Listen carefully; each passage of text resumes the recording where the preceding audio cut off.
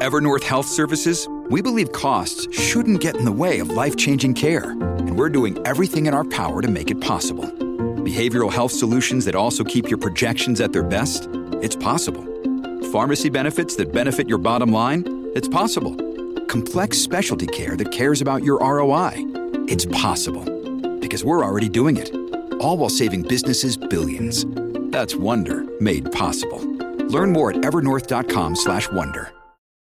Your brain needs support, and new Ollie Brainy Chews are a delightful way to take care of your cognitive health. Made with scientifically backed ingredients like Thai ginger, L-theanine, and caffeine, Brainy Chews support healthy brain function and help you find your focus, stay chill, or get energized. Be kind to your mind and get these nootropic chews at ollie.com. That's OLLY.com. These statements have not been evaluated by the Food and Drug Administration. This product is not intended to diagnose, treat, cure, or prevent any disease. Hello, everybody. This is Marshall Poe. I'm the editor of the New Books Network. NBN listeners like to read books and buy them. So we thought we'd tell you that right now, our friends at Princeton University Press are having a remarkable site-wide sale. You can get 50% off books, including ebooks and audiobooks, with the code 50, F-I-F-T-Y, at checkout until May 31. You can save some real money on Princeton University Press books. I encourage you to go there and check it out. Welcome to the New Books Network. Hello and welcome to another episode on the New Books Network. I'm one of your hosts, Dr. Miranda Melcher, and I have the distinct pleasure today to have with me the two editors of the book titled The Worst Military Leaders in History, published by Reaktion in 2023. I have John Jennings and Chuck Steele with me to help present a rogues gallery of the worst military leaders in history. This is a fascinating edited volume that goes through 15 different leaders. It's quite a difficult task to tell a historian, pick the worst military leader and explain why. But Chuck and John, thank you both for putting this together and being here to tell us all about it. Welcome to the podcast. Thank you. Thank you. Before we dive into the book, would you mind each introducing yourselves and explaining sort of how this book came to be, why you decided to write it, why write it together? Well, I'll start. This is John Jennings, and I'm a professor of history at the United States Air Force Academy. Been here for quite a long time. My specialty is actually Asian history, Japanese history, but kind of a case of when in Rome. I've developed an interest in military history over the years and taught some of it as well. So. That's partly why I'm into this project. Yeah. And this is Chuck Steele here. I was hired about 18 years ago here after working for 4 years at the United States Military Academy at West Point, where I pretty much taught military history at almost every semester that I've been here. My interests are oceanic history, military history, and Russian history. And, as far as the topics and all, we've had a lot of really interesting conversations with colleagues, visiting professors, and others about who they think the worst commanders are. I mean, the best commanders, the numbers tend to be a little bit smaller than the worst commanders. I mean, worst commanders, everybody's got a favorite worst commander, it seems like. So to go back to a little bit more about why the book came about. We've just chatted with one another from time to time about this, but anyway, the idea of the topic itself, it was sort of the invention being the mother of necessity. That the publisher contacted us and expressed an interest in doing a book of military biography. And so we thought, military biography, it's been done to death. It's been around since Plutarch. So we really had to rack our brains. What can we do that's going to be different and something a little bit more creative. So kind of based on, we've sort of chatted with one another about, our sort of pet peeves for worst military leaders. It just, kind of thought, I wonder if anybody's ever done this sort of topic seriously. And we found, to our surprise, that not really. They're like kind of top worst 10 lists and that sort of thing on history, discussion lists and things like that. There are some social science books on military failure, kind of at an institutional level, but nobody had really looked at it from a leadership perspective. And so, it was a little bit tongue in cheek when we started, but we realized that this actually does have a lot of value. It's everybody always studies the best, but our contention is that people can learn equally from the worst, just as one can learn from success. One can and should learn from failure. Very much so. Thank you both for giving us that context and introduction to the book. And on that point of kind of, wait, we all have these pet peeves of who's the worst one. I kind of came into it going, I know what I would decide as a worst military leader. Maybe I even had my own candidates for profiles to be included. And then, of course, was immediately confronted, as readers are with the book, of, hang on, what does it actually mean to be a bad military leader? How do we determine worst? What are those criteria? So how did you both think through this question and make some decisions? Well, in part, I think this will kind of lead into something else, talking about how the chapters were divided, because we created our own categories that, after reading the essays, that we felt that basically they fell into, they lent themselves to categorization, as noted when we talk about sort of the content, that as far as frauds and politicians, other things that sort of get in the way. But I just want to throw one thing in there about this is, in our military history courses here, we tend to break military activity down into three levels. We talk about the strategic level of war, the operational level of war, and the tactical level of war. And so each one of those things requires different competencies or some expertise. And so it's, when you say what makes someone bad, you can fail at any one of these levels, at all three of these levels. Context is tremendously important in all of this. I mean, just to bring things into modern times, Vladimir Putin is not commanding anyone on the battlefields of Ukraine, but it was his decision to push people into that arena. He's the one who, at the strategic level of war, is responsible. And so, we could evaluate him as a strategist, as a military leader, even though he's a political figure, and he would get very poor marks. And then you can work your way on down, and because there's enough failure to go around, there are enough people that have demonstrated that they're something less than competent. Which leads into the question of how the book was organized, that Chuck mentioned.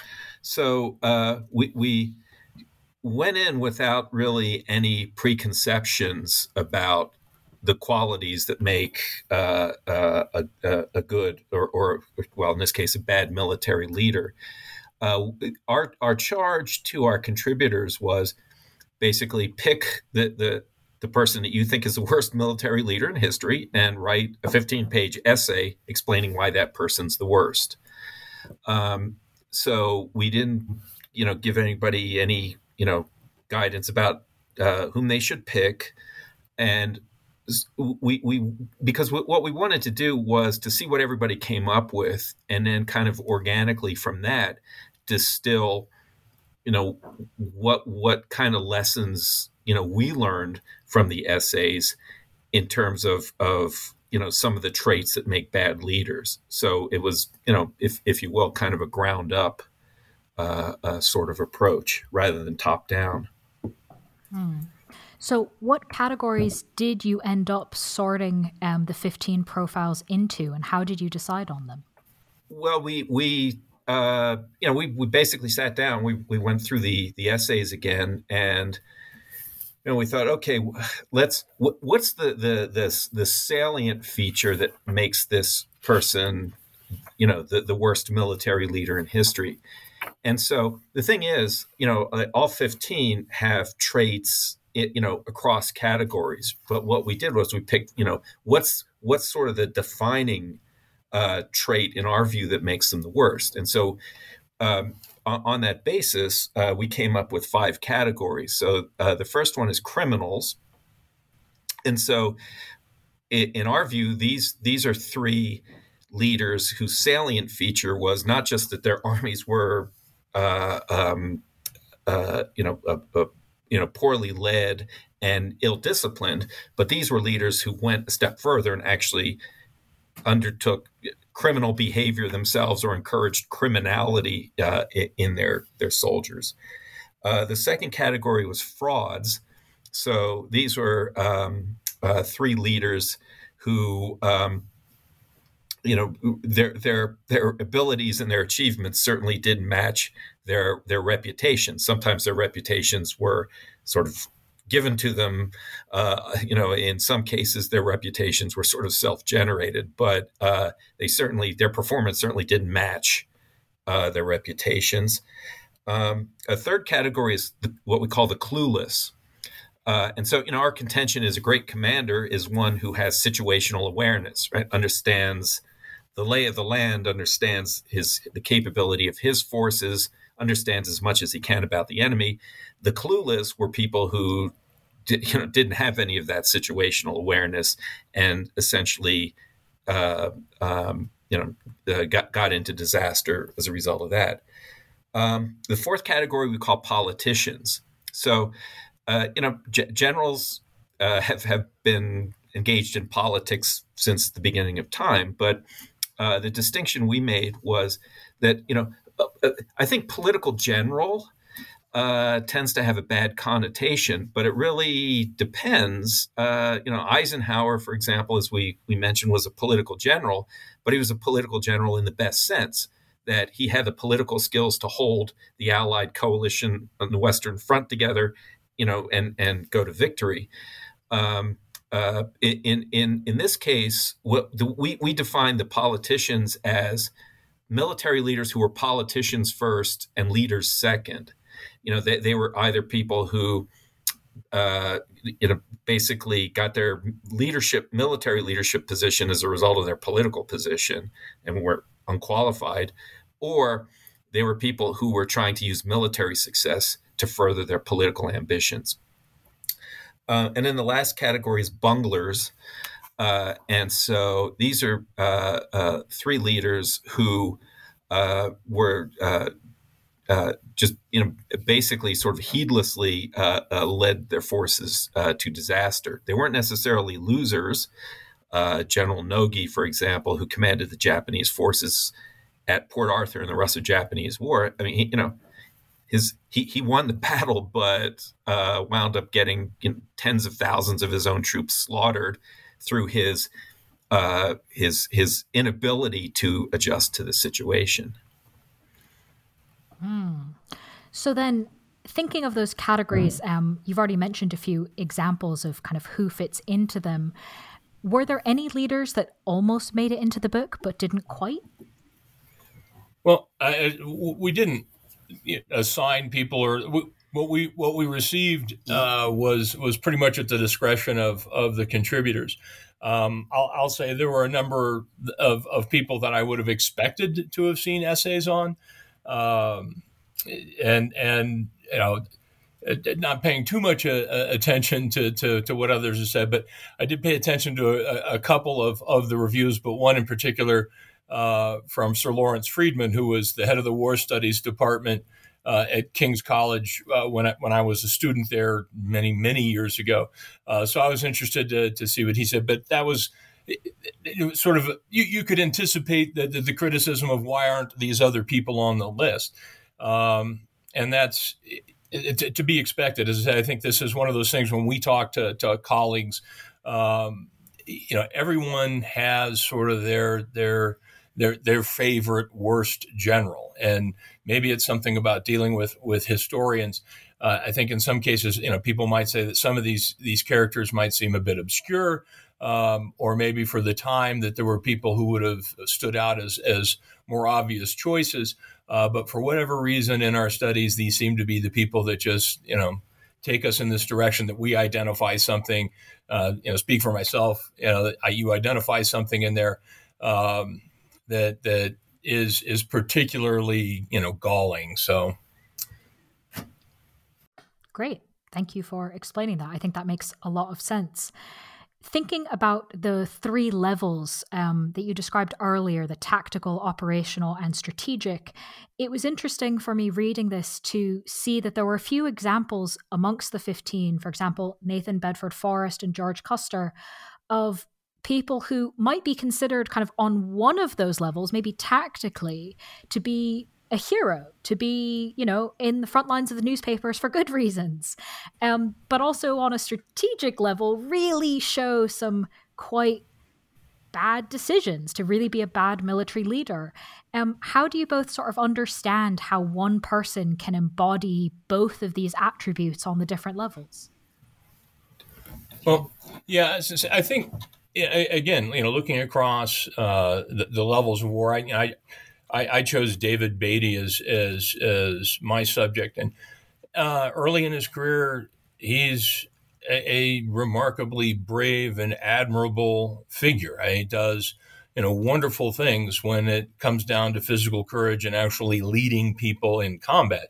When his responsibilities grow, he's not equal to those tasks. And one figure who didn't make our list that I would have expected is our American Admiral William Halsey.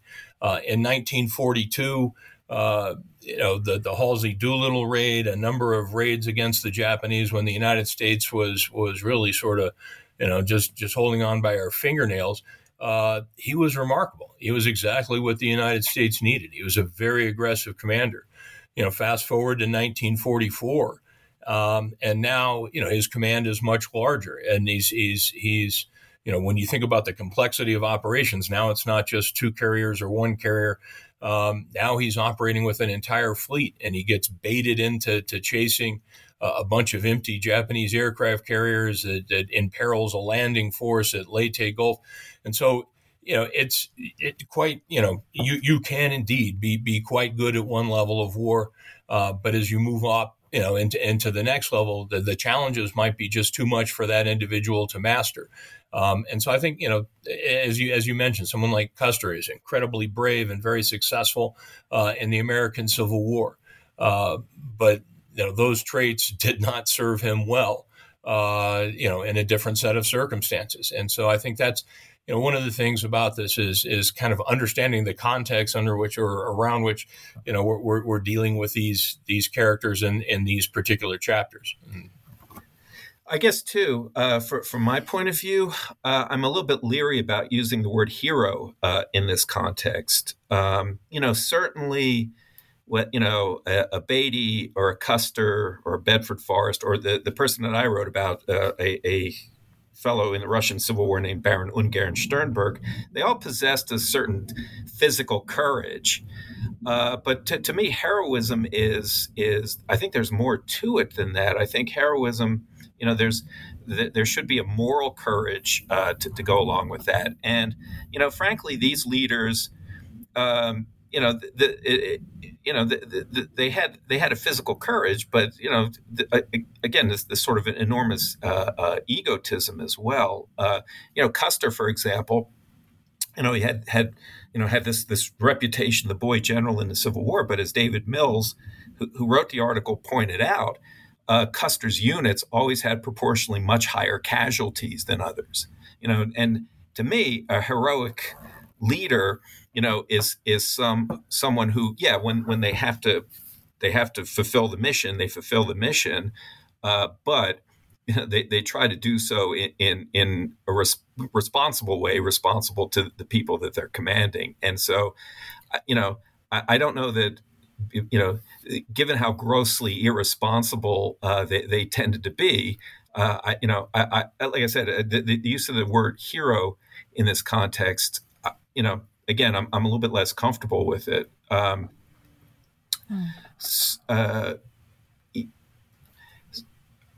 Yeah. So again, heroism to me is something a little bit different. Mm-hmm. Fair enough. No, I think that makes a lot of sense. In fact, there were a few other leaders profiled in the book where it seemed like one of the reasons they were a bad military leader was being too willing to fight. To what extent do you think this is true, kind of continuing off this track of thinking about responsibility in terms of missions?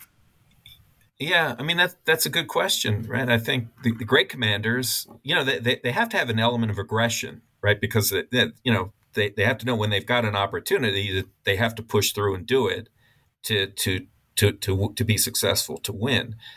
But again, they have to know, and that's maybe part of the answer to that is in the section of the leaders that we call clueless.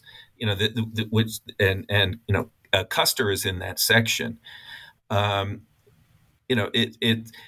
Just kind of pressing home the attack for the sake of pressing home the attack and burnishing one's glory, and being heedless of the circumstances. It is, I think that's the difference between being a great commander who uses aggression when they need to win versus someone who just keeps attacking for the sake of attacking, right? Custer, notoriously knew that he was vastly outnumbered at the Little Bighorn, but, he decided to split his command, already outnumbered command, into 3 smaller units. And the result was a disaster when he, again, attacked an enemy who vastly outnumbered him and at the same time had divided up his command.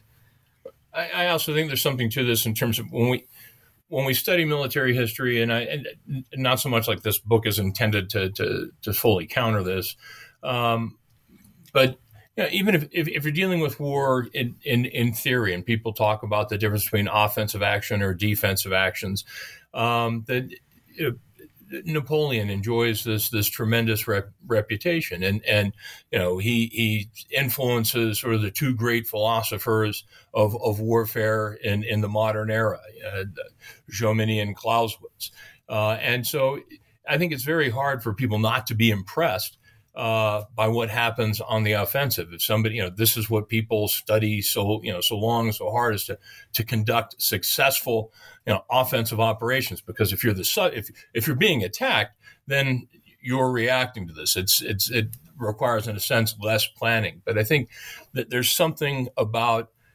military history and military planning, the connection between these things. I mean, if you're something more than a buff, if you're at a professional military institution, you kind of look harder at offensive action because it's the thing that has involved the greatest amount of planning before it happens. And so I think that's, I think that kind of inclines us to look at this and maybe, to consider aggressive commanders or, people who, had a willingness to fight, that they're the first people that we look at.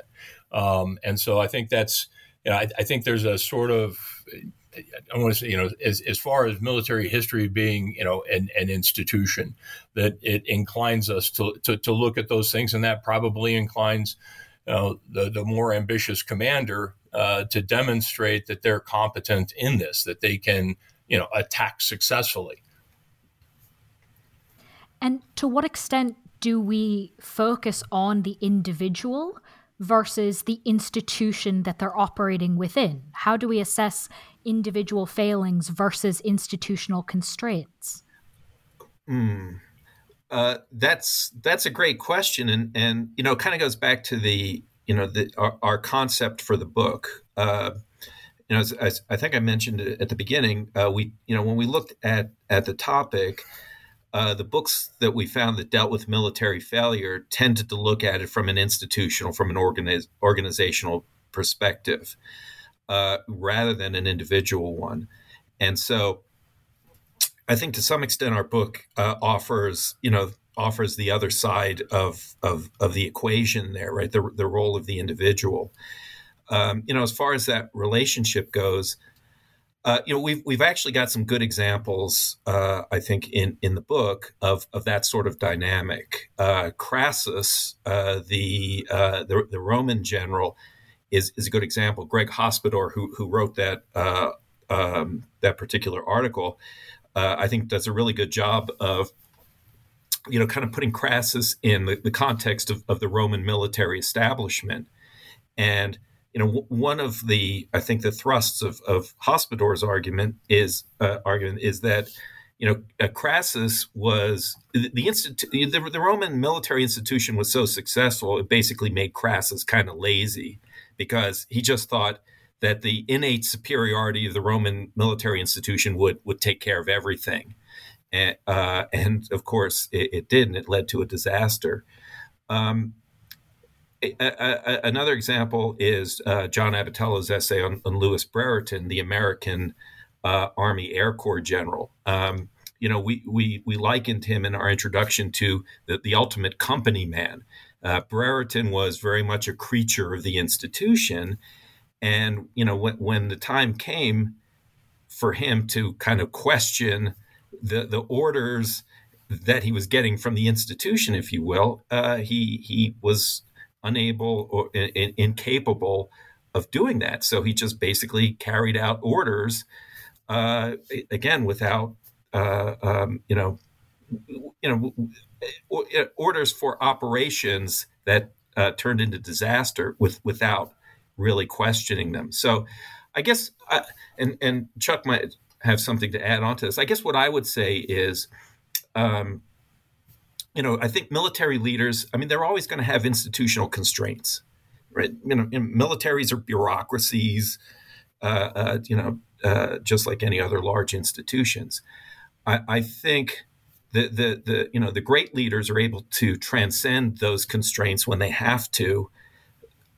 Conversely, the worst ones, are unable to transcend those constraints when the circumstances demand or are unwilling. Yeah, and I think this is, it's a great question. I presented a paper not too long ago where I was talking about, ethos being something of a problem, that, everybody tries to develop, an ethos, and that sometimes that can get in the way of clear thinking, because there's in a sense a social pressure, or maybe it's a historical pressure to do things in a certain way. The British Admiral Cunningham, who commanded the Mediterranean fleet at the time of the evacuation from Crete in World War II, is supposed to have said that it takes 3 years, talking about risking his ships to rescue British soldiers from Crete, but it takes 3 years to build a ship. It takes 300 to build a tradition. And that's I think that's a really telling comment, that here's somebody, and I think you can also see this also in Admiral Sandy Woodward's memoirs on the Falklands War, where he talks early on about feeling a certain amount of pressure from all these great figures. That I think that sometimes enters into whether it's your actual judgment in terms of how you're making it, but you feel that pressure, and so you don't want to let down the previous generations, or you don't want to not conform to the norm. And I think that's a tough thing, and it takes an extraordinary individual to see things clearly enough to sort of balance social pressure with an understanding of the situations that they're confronting in a more immediate sense. I think most of the people that we're talking about in our book failed to do that. Definitely some significant failures on that front in the book. On a sort of similar front, and in some ways going back to the comment made earlier about Putin, some of the people in the book are on the battlefield themselves, and some of the failures come from making bad decisions in that sort of context. But some of them are also about making bad decisions about who is sent out to do the fighting. I'm thinking especially of examples towards the end of the book. How do we think about that? Kind of, is it the person on the front lines who's the poor leader? Is it the person who sent them there? Is it both? How do we sort of think about that level of decision making? Well, yeah, I think that's, again, kind of going back to something that I hope I had alluded to earlier, but, oftentimes there's enough blame to go around that there are people who make bad strategic level decisions, and then that is going to put someone into a position where, as either the operational level commander or as somebody commanding on the battlefield, that perhaps they're going to be in a bad situation, and it's more a matter of how they got there, but nonetheless, they don't master that environment either. And so I think, I don't want this to seem, the simple cop-out answer, but I do think, context is everything in this case. That, you would have to look at each one of these instances where, somebody makes a decision that puts somebody else in a bad, in a bad situation. And is it, who does, bear the blame? These are the sorts of questions that actually I like to put on tests. And I'll tell my cadets, it's like, there's not really a right answer to this. I just want to see you, argue through this and tell me what, was the strategy bad from the beginning, or was it a failure to develop an operation that would support that? Good example. We just got through talking about the Civil War in one of our classes. And it takes a very long time for the Union to get to Grant to coordinate the efforts of the Union Army. There's not really, if we look at things change, as far as the tactical situation, it's not that Grant shows up and changes anybody's approach to how battles are supposed to be fought. Really, I mean, not in a grand sense, but there's maybe an understanding on his part as far as like what are the limitations in the tactical realm, and his operations are different. He sustains his operations through Virginia. I mean, he's guiding the Army of the Potomac, but I think there's a greater awareness on his part of what the tactical limitations of the time are. And then he can incorporate that into his concept of operations, which, is perfectly in sync with his concept of the type of strategy that the Union will win if it sticks with attrition. But, Grant's a rare individual. One, he's got his hands, on two levers there. Not everybody gets that. Not everybody has the same amount of control when it comes to a war effort. But it's, I think he's a rare individual. And I think that's the thing that would not, that would keep him out of our book and put him into a book that deals with the other things about, good commanders. I think also, just to kind of piggyback on that I think the question kind of presupposes that the worst military leaders in history are also losers. And so, this is something that we considered, going back to the question about the traits that make the worst, are the worst military leaders in history necessarily losers in battle? And, a couple of examples from our book are people who actually, won the battles, or at least were on the winning side. Brereton, Beatty, Nogi. So again, I don't, it would seem that, winning and losing would be the most basic, way to decide if somebody is great or not. But the conclusion we came to was, it's not quite as simple as that. Which is fascinating and one of the many, I think, useful things that the book helps people think through. You mentioned earlier that some amount of surprise, obviously not a huge amount, because you did, as you discussed, kind of open this up very broadly for what people wanted to submit in terms of what counted as worse. A little bit surprised that certain names didn't come up you might have expected. Were there any other surprises in the process of discussing, researching, putting this book together?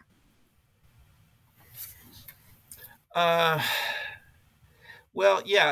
I again, to kind of go back to what we discussed. Yeah, we didn't see some of what we would have thought would have been, some of the obvious candidates, and I think we were surprised that our contributors picked some people who were sort of off the beaten track, as